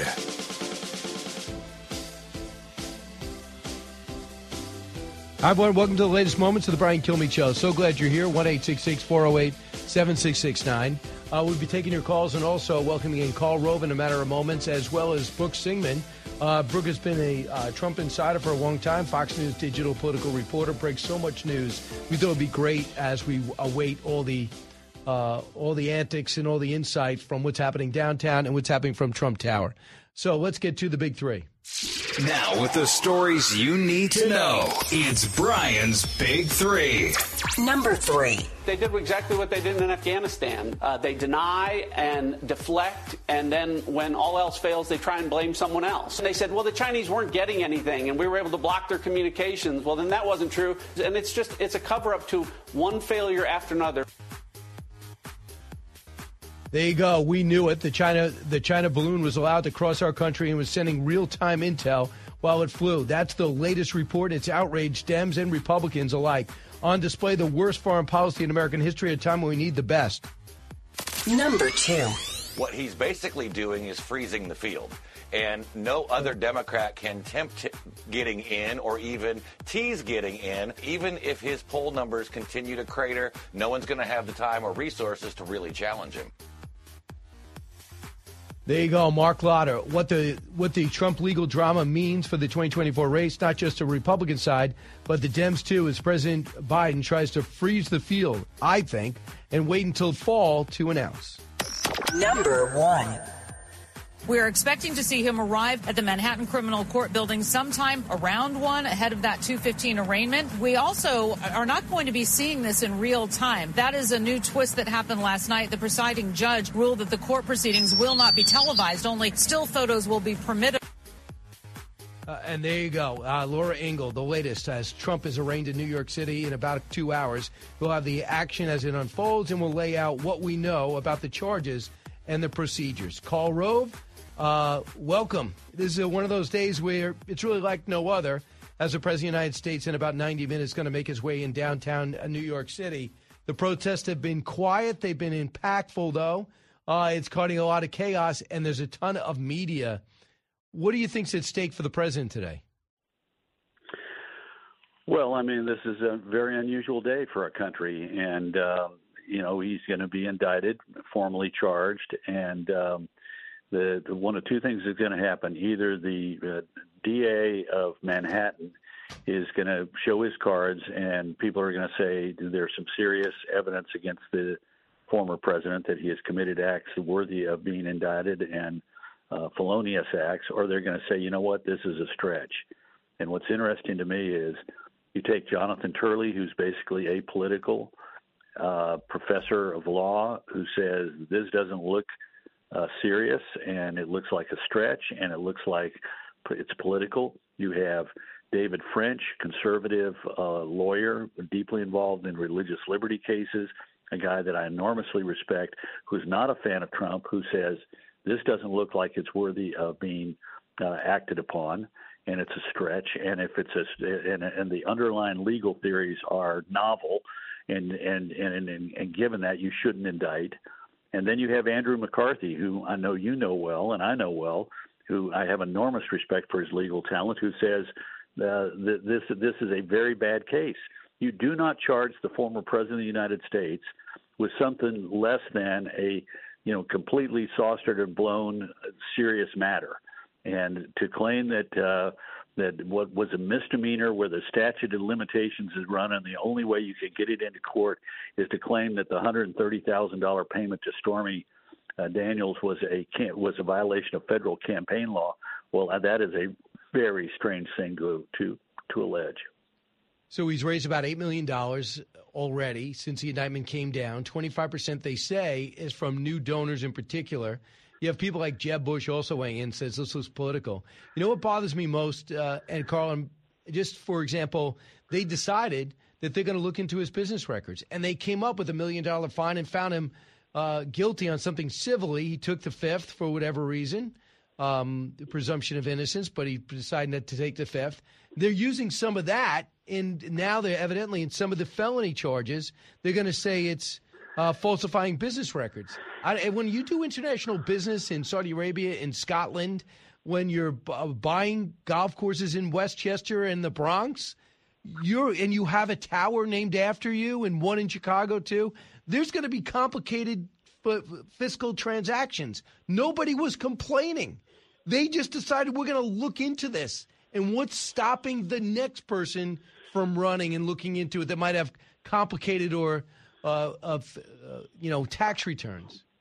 Well, I'd say two things. One is the DA of Manhattan won the Democratic primary and thence the general election on an anti-Donald Trump platform. So he came into office with a bias. And second of all, his predecessor, respected DA for many years, Cyrus Vance, he looked into this and decided not to prosecute. This is going down a very dangerous path. That's not to say that a former elected official shouldn't be held to account like everybody else. But if you pick out somebody who formerly held office, particularly the office of President of the United States, and demonstrate that you are politically opposed to them and look like you are stretching the law in order to punish your political opponent, that is not good for the American system. That is not good for our system of law. It's not good for our democracy. It's not good for our political system. And it sets a dangerous precedent. That's not to say anybody should be above the law.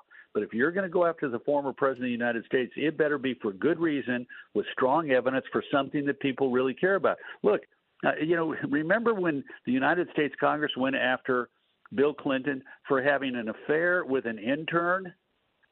And remember how many Democrats said that was a private consensual thing and it wasn't worthy? Well, the American people decided.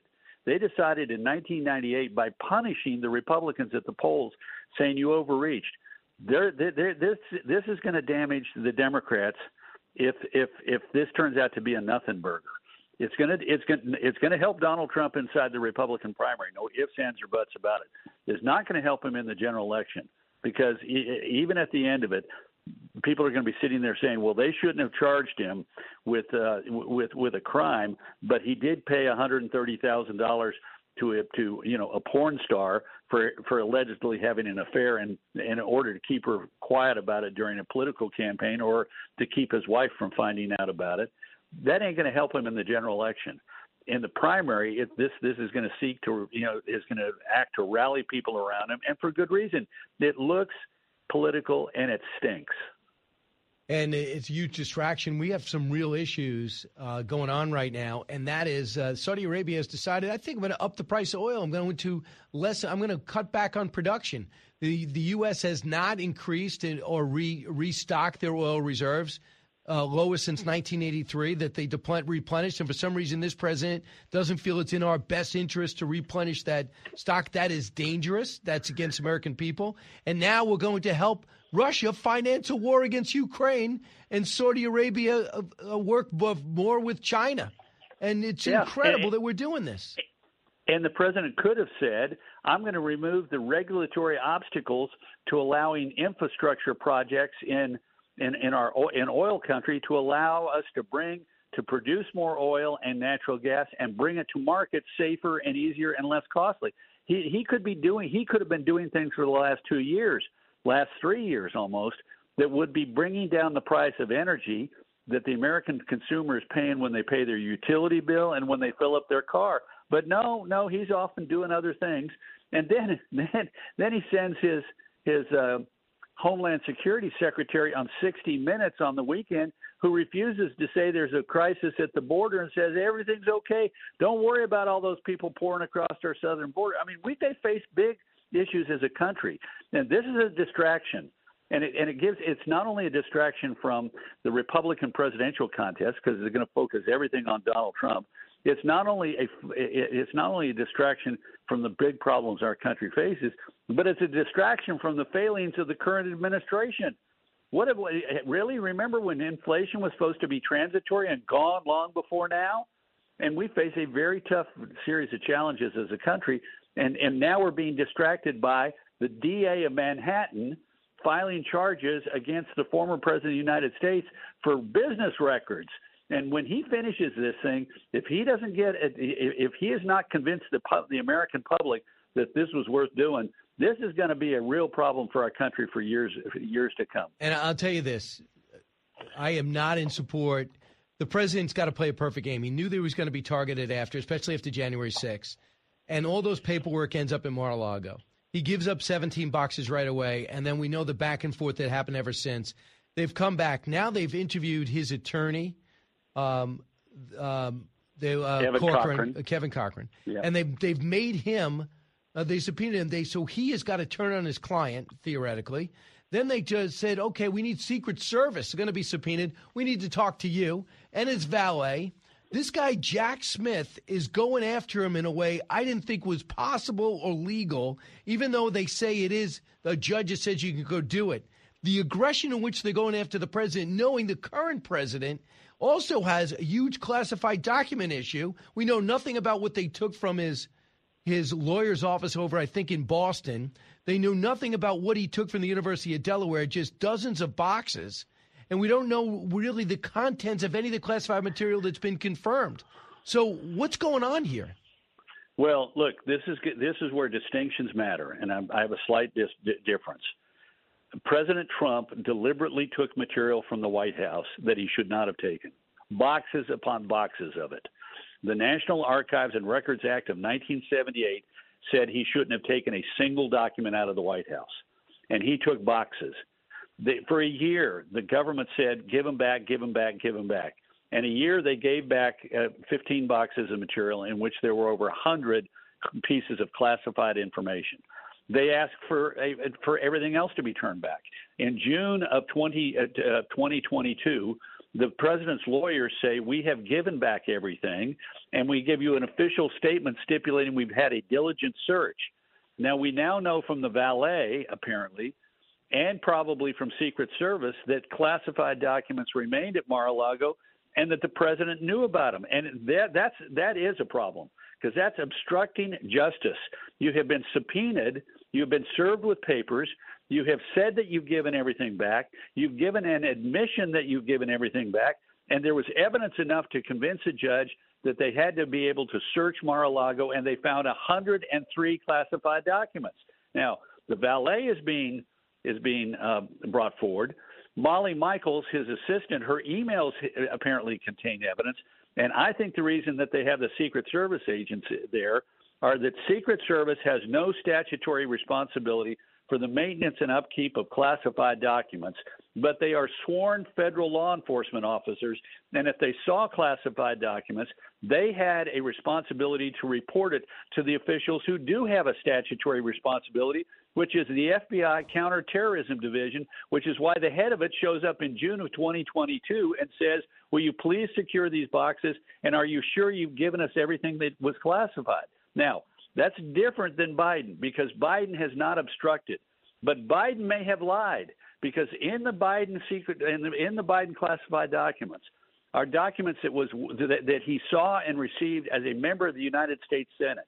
And when you exit a SCIF, a secure facility where you've been looking at classified material, you were asked by a representative of the intelligence community, Senator, are you clean? Which means, have you left all of the documents in the room? And he had to have said at some time, yes, but then how did these classified documents from his Senate years end up either at the Biden Center in Washington, D.C., or in a box in his garage next to his Corvette in Delaware? We don't know. But these are different things, but they're going to be conflated in the minds of the American people as being one and the same. One being a careless handling of classified materials, and the other one a deliberate attempt over a 2-year period to hold on to classified documents that should never have left the White House on noon on January 20th of 2021 at all. The detail's amazing. There's nobody like you. But I'm going to add something to this. Jim Trusty was on with me about an hour ago. He's handling the documents case and the J6 case. He's one of the members of the Trump team on that. And he said that we have a major problem with the Washington Post story. So they have a point of view on that. And he seems very confident. So I'd be very curious to see, maybe off the record I could have a conversation.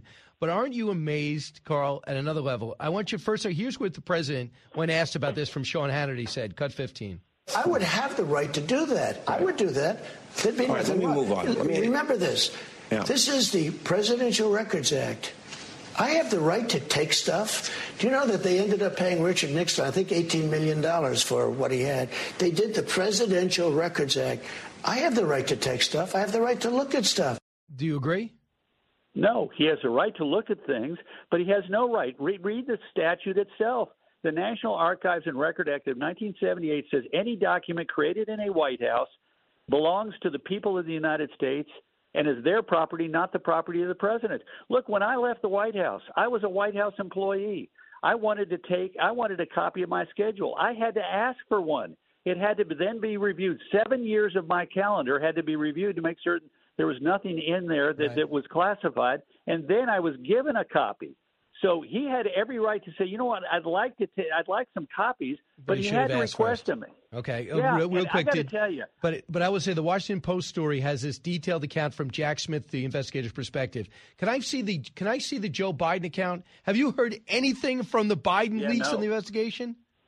Well, and there's a separate U.S. attorney on that. But look, again, we don't know where those leaks came from. We don't know if the leaks came from Jack Smith or whether they came from from Team Trump. We don't know where they came from. Wow.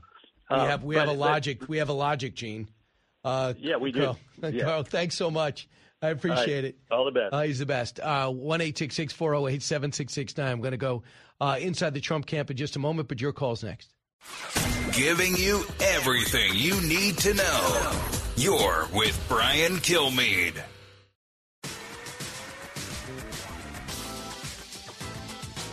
If you're interested in it, Brian's talking about it. You're with Brian Kilmeade. This is historic and we have to cover it, but my God, right? You know, there's nothing relevant or historic about the trip on the LIE. You know, or on the right. In from LaGuardia. The movements are not part of the story. They are. They're just us kind of, when we do this, it's just us kind of filling time in a way that benefits Trump and doesn't, it exalts him in a way, like makes him into a king. Well, that's MSNBC's John Heilemann, hates Trump, despises him, and he pointed out, and we didn't do it, they did it.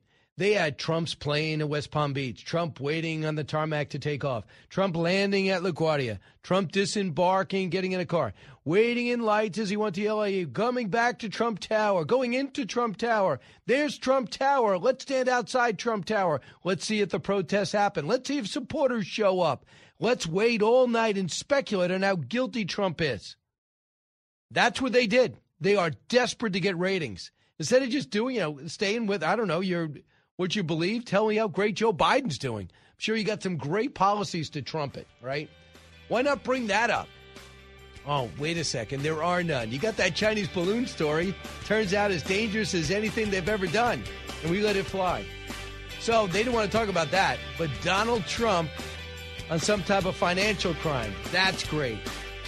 Your choice. Brooks Singman next. We'll go inside the Trump camp. What's the former president thinking now?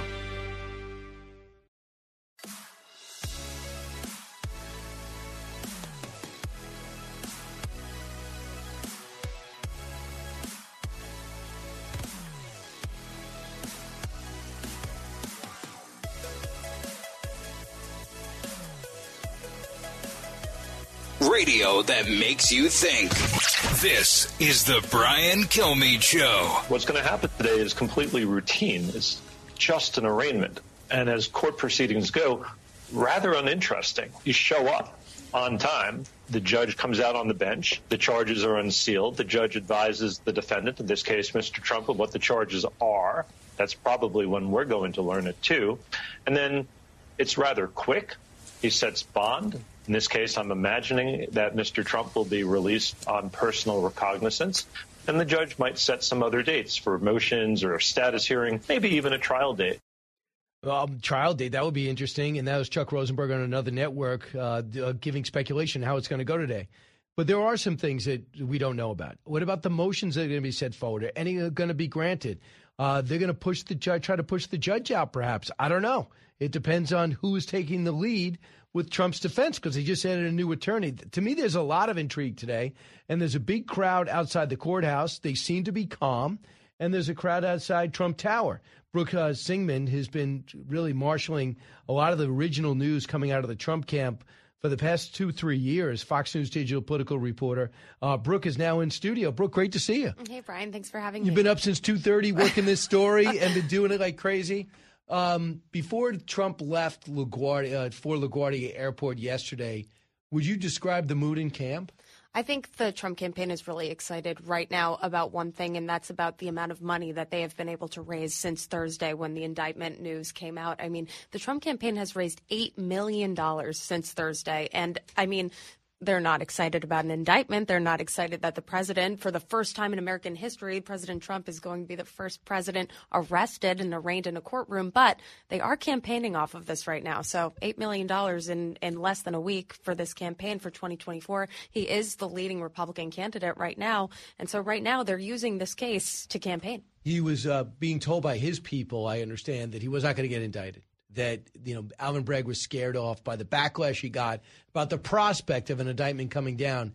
But then when everyone was surprised Friday when it came across.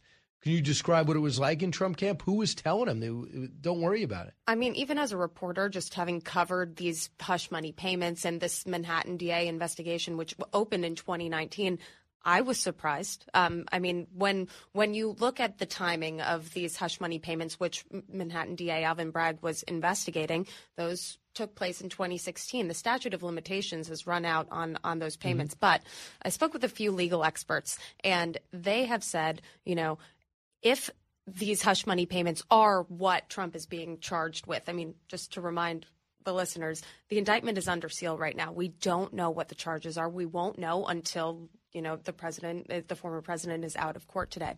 But legal experts have said if these charges are related to these hush money payments, the statute of limitations is nearly running out because Michael Cohen, Trump's former lawyer, made the final payment to Stormy Daniels in 2017, which means that would have been part of a 2018 tax record, which means 5 years felony. Right. What are we, 2 weeks out from that? So I don't know what the former president's legal team was telling him in the days leading up to the indictment, but I really do think that just my take is I think they were surprised by this. This is what Michael Isikoff is reporting, that there are 34 felony accounts for falsifying business records. Was that discovered in the civil trial, you got to wonder, which you would think that a criminal trial would go before a civil trial, but it seems like they're just fishing. Hey, this guy's got a bunch of businesses, golf courses around the world, hotels and buildings. There's got to be something. But no, what's so odd for me is nobody's complaining. I mean, TD Bank, Citigroup, they're not saying Trump didn't pay me back. There's no construction company saying this guy hasn't honored his commitment.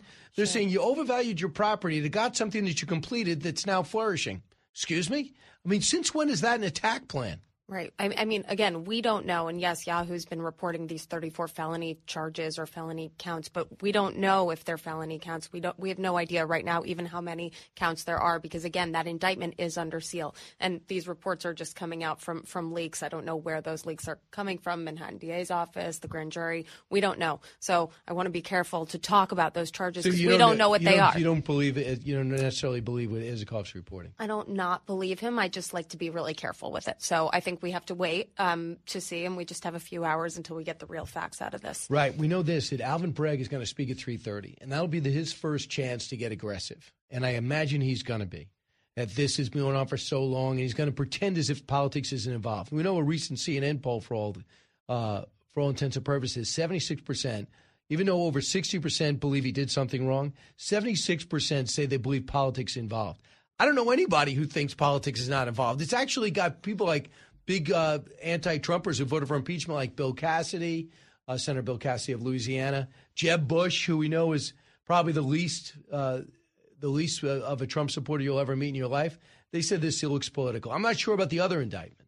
I mean, we'll see. He only has been indicted once, of course. But, you know. It could happen.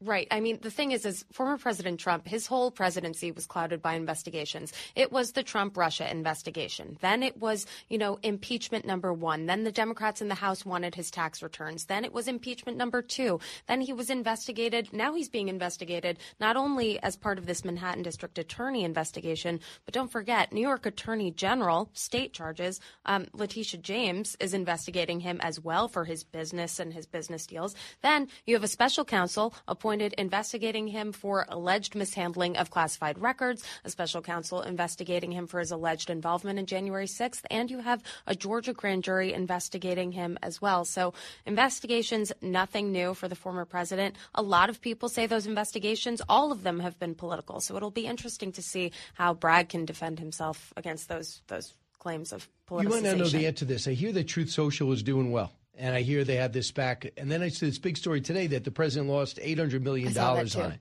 So I see two different things. One, it's been a boon. Another, it's been obviously a bust where people are hesitant and users aren't exactly where they thought they'd be. And one of the things that hurt him, ironically, is that he went back. They made him eligible to go back on Twitter, and people fear that might invest that he's going to go back on Twitter.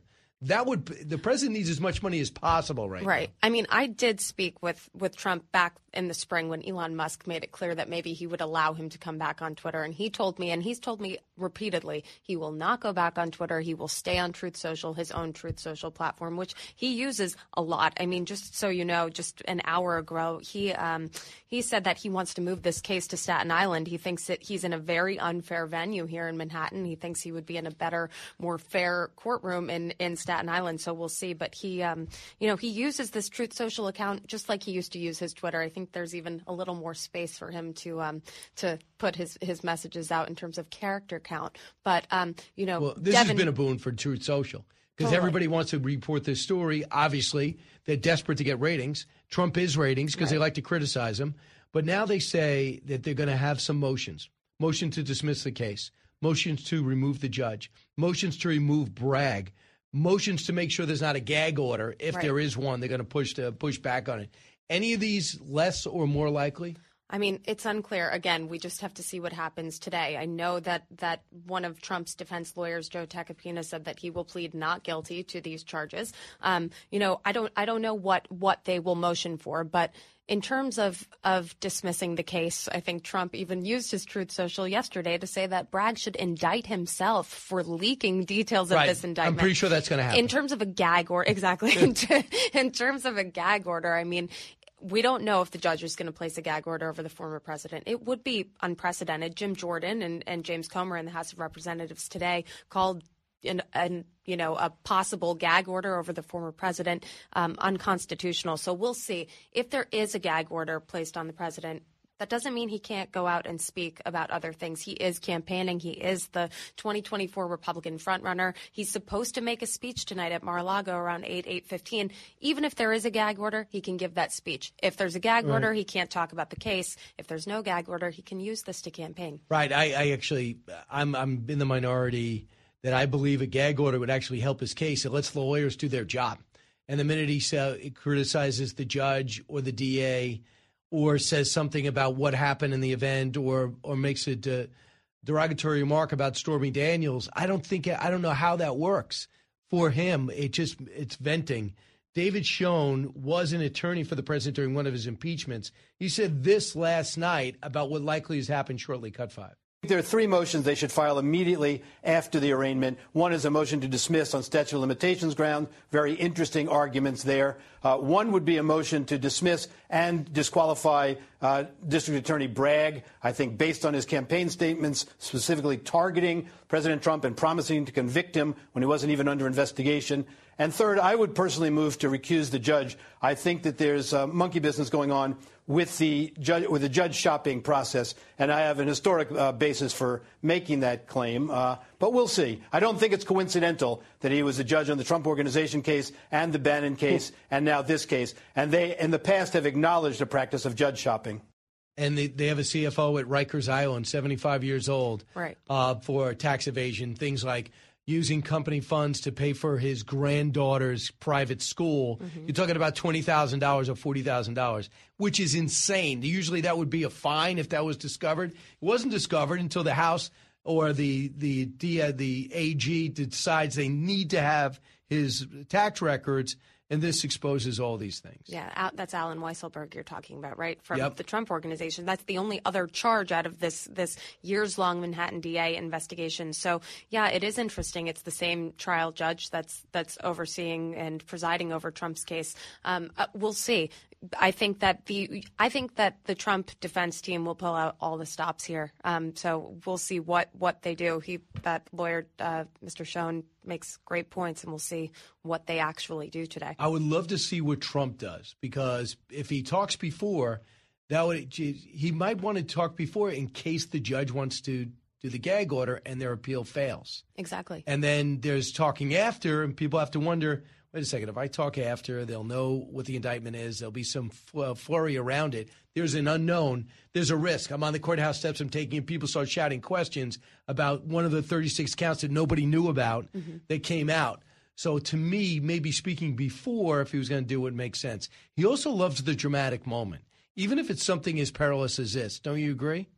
I mean, he's a celebrity. I mean, this is the former host of The Apprentice. This is how people grew up with Donald Trump as Mr. New York, Mr. Apprentice, and now, President of the United States. He is arguably the most famous man in the world. I think everybody in this country at least watched video of his plane flying from Palm Beach to LaGuardia yesterday. So, yeah, I mean, I don't think that the attention on him in the last few days because of this indictment is bad for him right now. I mean, like we've been saying, he's using this, as of now at least, for 2024 campaigning. $8 million in less than a week raised because of this. All right. By the way, protesters are getting physical outside the New York City courthouse. We don't know how physical, but that is now the lead story on FoxNews.com.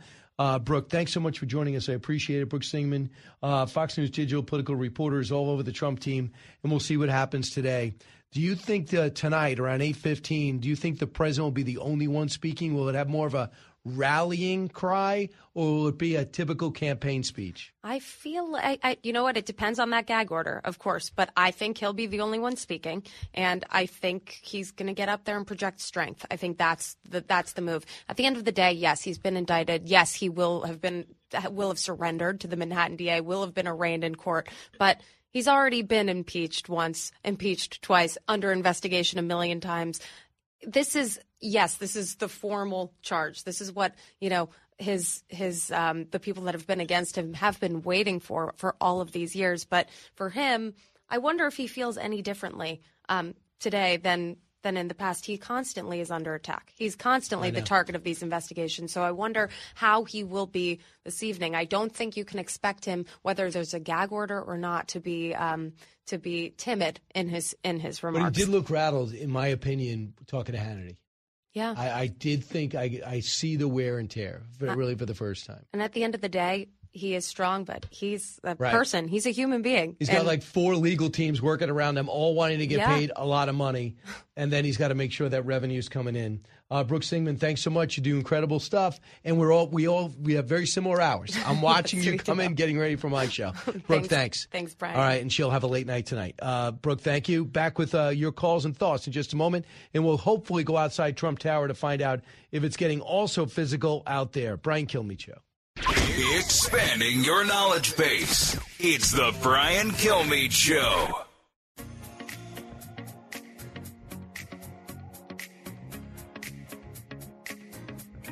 Breaking news, unique opinions. Hear it all on the Brian Kilmeade Show. The worrisome thing about all this is that if you have a huge segment of the American public believing that there really are two-tiered justice, a two-tiered system of justice in which unfavored people get the shaft and everybody else gets away, that's problematic and terribly divisive and very bad for the country. And that's what he's worried about. He's worried about what's going to be for the country. And I'm telling you, there's going to be a DNA in Indiana when things start emerging about these bank records and being bigger than Tony Bobolinsky. And evidently, Joe Biden, as other people, Joe Biden's son, have partners with the Biden family who, by the way, with the Biden family, that want to come out and talk. So you know what Tony Bobulinski said, people ignored. We didn't. So if they come out and talk and say, listen, I feel terrible, Devin Archer, Rob Walker, and they come out and just say, I don't want to get in trouble. This is what he's doing. I was just doing my job. I was trying to make some money. The Biden family said this thing was done. I don't know what's illegal and what's not, but what if a DA just says, listen, President of the United States got a huge problem with this. He is sacrificing the sanctity of the country, the safety and security of my people in Indiana. I'm going to sue. He's breaking the law of financial crimes. I believe that by being soft on China because of the business deals he cut, we're going to sue. And you might say, well, that's unfounded. That's unwarranted. It'll probably go nowhere. How's that help the country? They're just obsessed. President Trump, I thought, was extremely unlikely to get the nomination. It was going to be a dogfight all the way through. If this continues, and it becomes very apparent that this is politics, and we'll know a lot at 3:30 today, not just what's in the indictment, but when Bragg speaks, when he speaks at 3:30, hopefully the story won't be outside the courthouse. We hear it's getting rough outside the courthouse. I don't know how rough, but cops are everywhere, and I'm thoroughly convinced the NYPD can handle it. Thoroughly. There's nobody better. The problem is they've been handcuffed, pun intended, from doing their job. So if you just let them do their job, things don't become the story outside with riots like January 6th, and I don't think it's going to be. And it just becomes Bragg telling his story, and then MSNBC and CNN will have something to go with besides speculation. And then Trump ends the night with his rally at 8:30. If the wind's at his back now, and then they were able to somehow win the argument on the documents case, the January 6th case, and I do believe the Georgia case, you're going to have a guy that's not going to be beatable to get the nomination, but Karl Rove and others speculate, how's he possibly going to win the general? Because who are you winning over to get the moderate vote? What Democrats are going to just bail? It's going to be interesting. Keep it right here. We're going to stay all over this as it happens, as it unfolds. New York is the center of attention again. Donald Trump, again, is going to be heading downtown shortly when he wants. We hear in about an hour he'll be arraigned. It'll be relatively routine. And then there'll be nothing routine about what happens next. Thanks so much for keeping it here. Brian Kilmeade Show.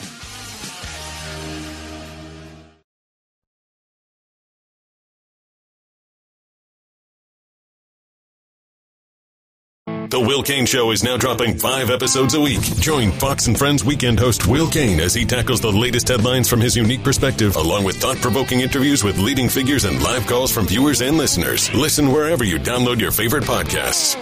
Listen to the show ad-free on Fox News Podcast Plus, on Apple Podcast, Amazon Music with your Prime membership, or subscribe wherever you get your podcasts.